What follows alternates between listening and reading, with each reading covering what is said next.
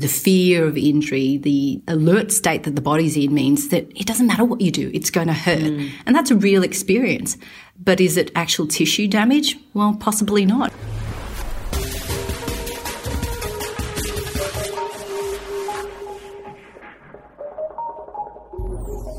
You're listening to the Fitness Industry Podcast, powered by Australian Fitness Network. For articles, resources, and inspiration to grow your fitness business and career, go to fitnessnetwork.com.au, where you can also find a huge range of online courses accredited for CECs and other professional development credits, with up to a massive 30% saving for members of Australian Fitness Network. And for face-to-face learning, network members also save on standard rates for FILEX, the Fitness Industry Convention. In this episode, physiotherapist and kinesio taping instructor Thuy Bridges chats with the Fitness Industry Podcast's Fong about personal trainers performing orthopaedic tests on clients, why back pain is an ever-growing issue for Australians, how the internal organs can affect the musculoskeletal system and cause back discomfort, and the complexity of pain.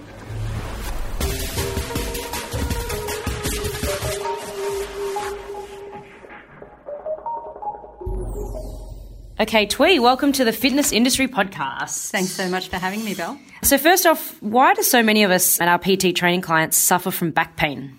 Well, we suffer from back pain because we use our backs a lot. It's fundamentally in the centre of our body, and so all the dynamics of motion itself will run through the back.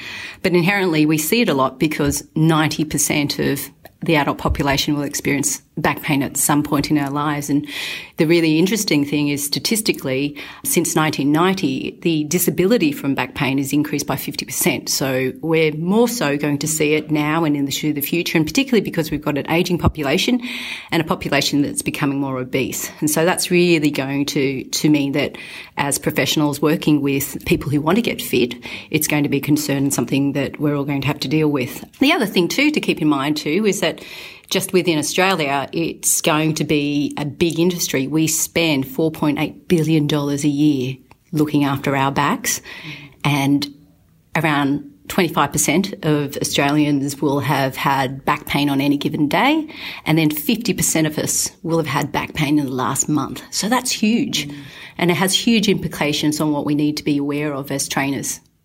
Awesome. So would you say back pain is the most common injury/pain you encounter with your physio patients? Without a doubt. In terms of a person's experience, it represents, in terms of admissions, about 90% of admissions into primary care.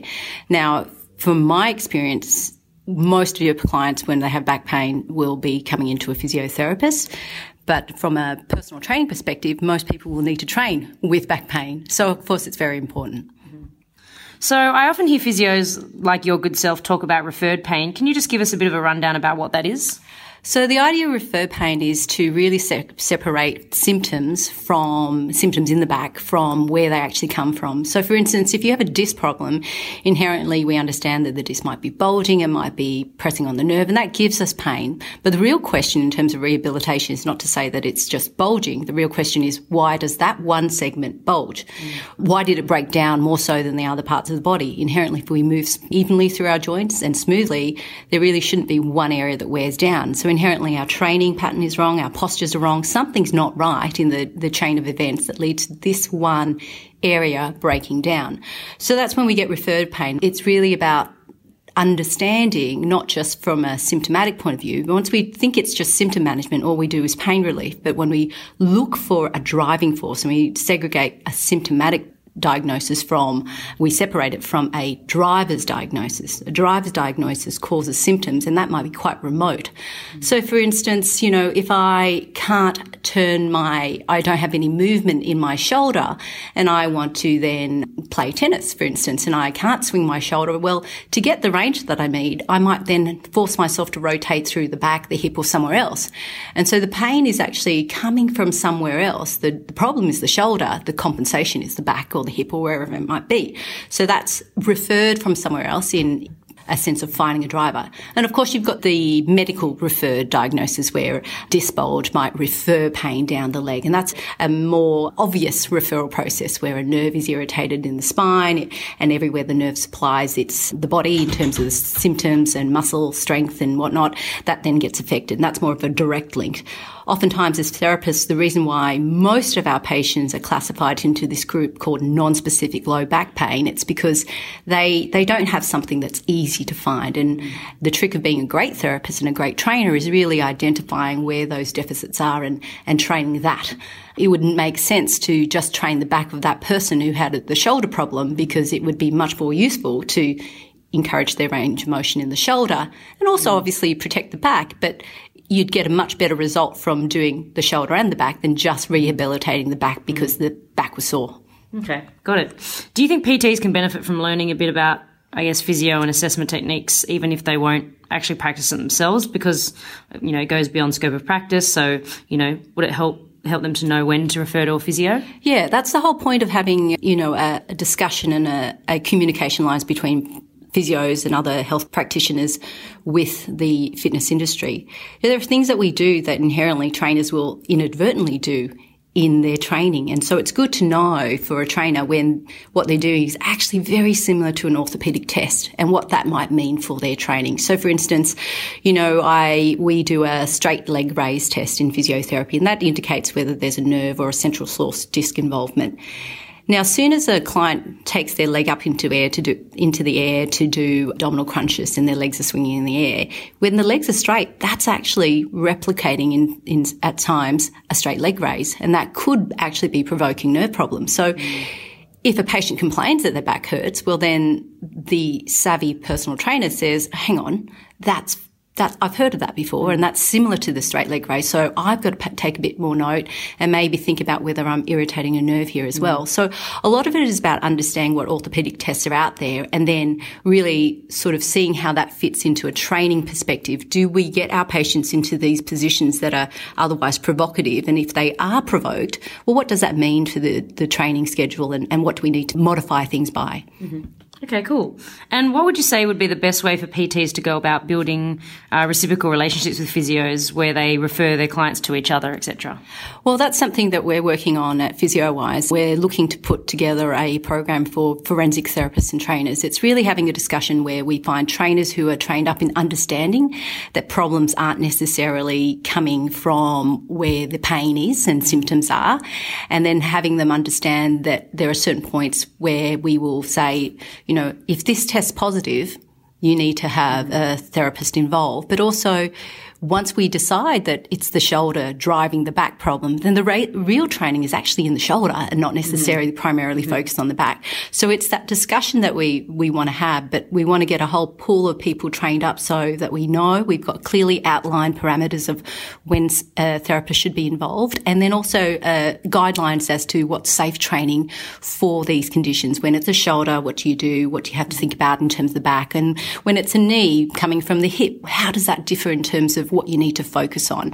And, for instance, if it's from the foot and you have back pain, should you be thinking about the back, or really are you thinking about the foot and the primary focus is on the foot? Of course, clients these days, they've got so many things to think about, good posture, breathing, core, and all that sort of good stuff. But when there's so many things to think about, sometimes they forget. And so part of it is really getting them to focus on the things that actually count in their particular body. And it becomes very individualized. So I think the future will be we'll have a lot of discussion and understanding between various practitioners and working really as a team. Certainly in our practice, we network with quite a few personal trainers. We have referrals from the trainers. We invite the trainers to come in with their clients so they understand what the assessment process is with the physiotherapist. Once we've made a diagnosis, and we make a symptomatic diagnosis as well as a driver's diagnosis, and then we write back to the trainer if they haven't attended, and we let them know what needs to be done. And I think the more clear we are about that communication, it's a win-win then for the client. We have clients who are super excited when their trainer comes to a physio session with them because, everyone gains from that experience. I don't need to hope that the trainer does the right thing. The trainer doesn't need to figure out from the patient whether their interpretation of the events of the assessment were correct. And then the patient has the physio and the personal trainer there, and so he doesn't have to translate anything. So it's a win-win. Yeah, great. So you're also a published author. Can you tell us a little bit about the book that you've written, or books if there's more than one? So I've written a couple of books, but the latest one is Length, Strength and Kinesio Tape, and that's published by Elsevier Elsevier Australia in relationship with the international company. So the idea with that one is really getting down to back to basics in terms of understanding muscles, getting through your surface anatomy, basic length and strength. Movement and dysfunction itself is all about coordinating muscles and controlling joints.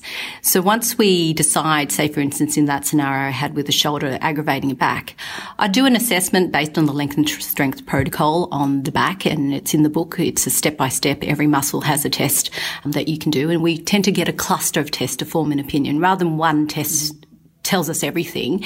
The more tests that lead us to the same conclusion, the more robust our conclusion can be. So with that, we have testing around the back, and so a patient coming in might be testing around the back, but we might find that the testing there is not significant enough to reflect their actual problem.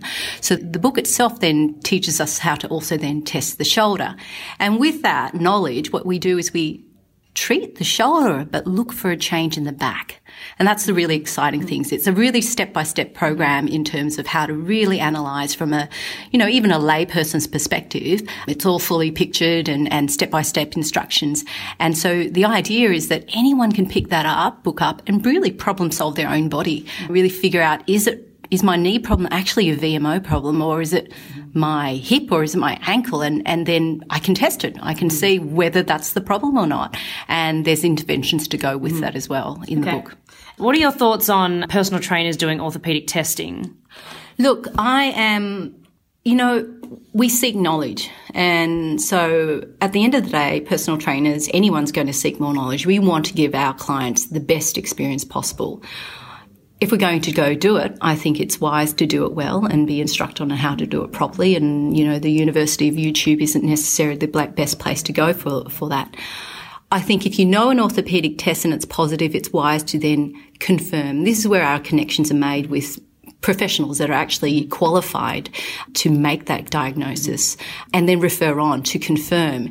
It would be unwise to make a client scared when you don't really know the details of it. And this is why it isn't necessarily taught everywhere, because there's a certain amount of things that we need to be aware of in terms of fear, what the implications are, and we don't want to jump to conclusions when we don't know the ins and outs of the orthopaedic testing.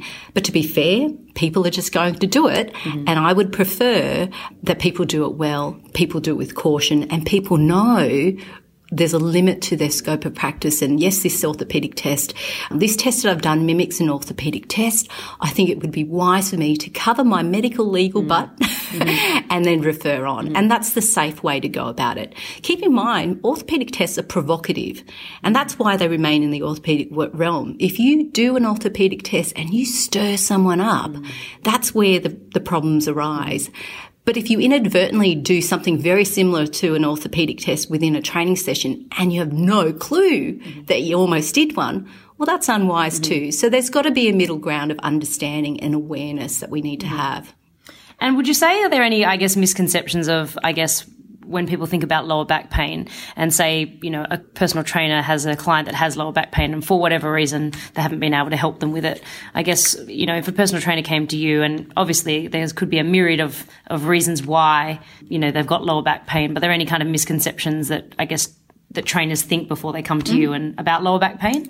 Sure. We have it all the time. We get a whole myriad of new things that come out. So the flavour of the day is the fascia, or it's core stability. And so a lot of times a trainer will say, I think, you've got back pain, I think it's coming from your pelvis. And it's great at the time that the trainer might have seen the pelvis do something a bit funny. But when it comes down to it, all therapists work fairly independently because it becomes more robust when we come to a conclusion about where a back pain's coming from, or where any pain's coming from for that matter.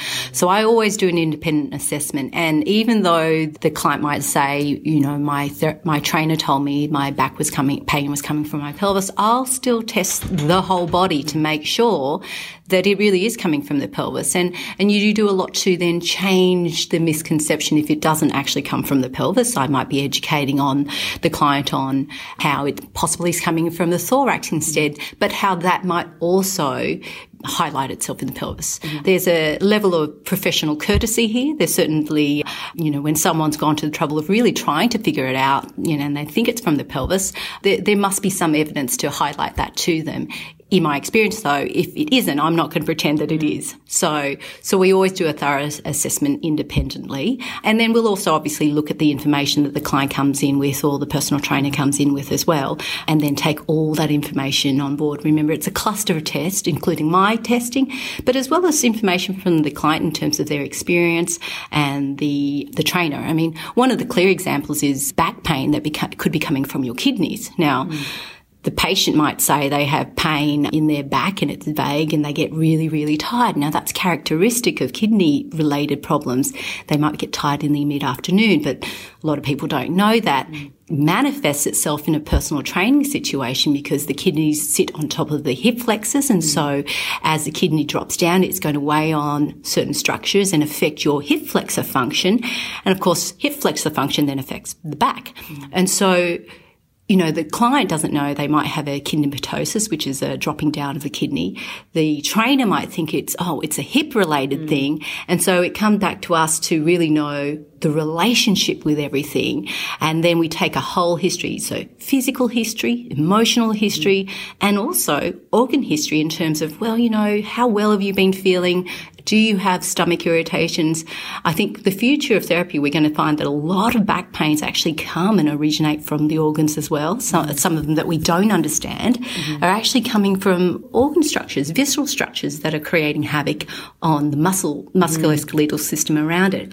So I think it's a really exciting area to be in, and we're going to learn a lot. And I guess in terms of the clients that you see that come to you with lower back pain, what would you say, I guess if you could give a rough estimate on what's the percentage of that pain actually coming from their back versus pain coming from somewhere else? Well, pain, in fact, if we're going to argue where it comes from, it actually comes from the brain. So your pain experience is actually produced by the brain in its interpretation of events. So the stimulus comes into the back and the brain then goes on, threat mode. The pain is proportional to the threat experience that the brain perceives there to be. So whether it's coming from the back, it's coming from somewhere else, it's still a real experience. It's always a real experience for the person living through it. It might be a mismatch of experience. So you might have what we call central sensitization, where, the fear of injury, the alert state that the body's in means that it doesn't matter what you do, it's going to hurt. And that's a real experience. But is it actual tissue damage? Well, possibly not. That experience is coming from the brain. In fact, some of the most serious back conditions actually don't have any pain. So you could have a cancer in the spine, a tumour in the spine, and have no back pain for a really, really long time until it's quite severe. So then again, that history is really important. There's a lot of things that come with that tumour that you've got to look out for and be aware of. Otherwise, you're training through it and you might be missing out something. But it's always a real experience in terms of the pain. The pain itself is produced by the brain. The pain is going to be in the back. But the pain findings don't necessarily correlate to any of your imaging. They say that the vast majority of imaging, your CTs, your MRIs and X-rays, are false positive. And what that means is you're going to have an image that says you've got a disc bulge. It doesn't mean you've actually got back pain. And sometimes people grab onto these images and say, that's my problem. But, there are plenty of Olympic-level athletes who have multiple disc bulges and actually have no pain. So pain itself is very complex. Sometimes it does come from the structures where the pain is located. That tends to happen when there's an acute injury, some trauma event that's happened. That's pretty obvious to explain. But typically, when you hear the history of someone and they developed pain, wherever it may be in their body over time, there's usually something that's led to that area breaking down. And so that's usually a symptom and not necessarily the cause that we're witnessing there in terms of that pain experience. And so those histories, those people who come in that history, they're the ones that I'm looking for. I think this area is broken down, but I think something else is going on. And I relate that to them in terms of, if you were going to some sporting event and the turnstiles weren't working, and one of them wasn't working, but the others were, you'd notice that the other ones were really, really full of people. Now, you can make the other ones faster or more efficient, or you can get that broken turnstile working again. And that's what we're really doing with that. You can feel symptoms very remotely from where a problem actually is. Great. Well, if listeners want to find out more about you and your work, where's the best place to find you? Well, at the moment, I'm doing a lot of courses on kinesiotaping.com.au, but I work at physiowise.com.au and in North Oatlands and North Parramatta Way and Macquarie Shopping Centre, so you can come visit me there or check out the website, physiowise.com.au and or kinesiotaping.com.au. Cool. All right, Thuy, thanks for chatting to the Fitness Industry Podcast. Thanks. Cheers.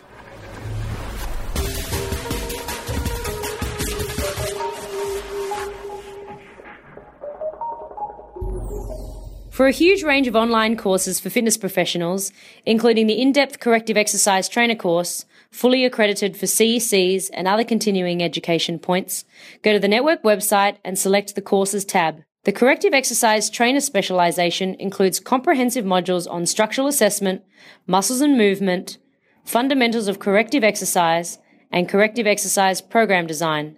And network members get massive discounts of up to 30% off all courses. Go to fitnessnetwork.com.au today to grow your skill set and fitness career.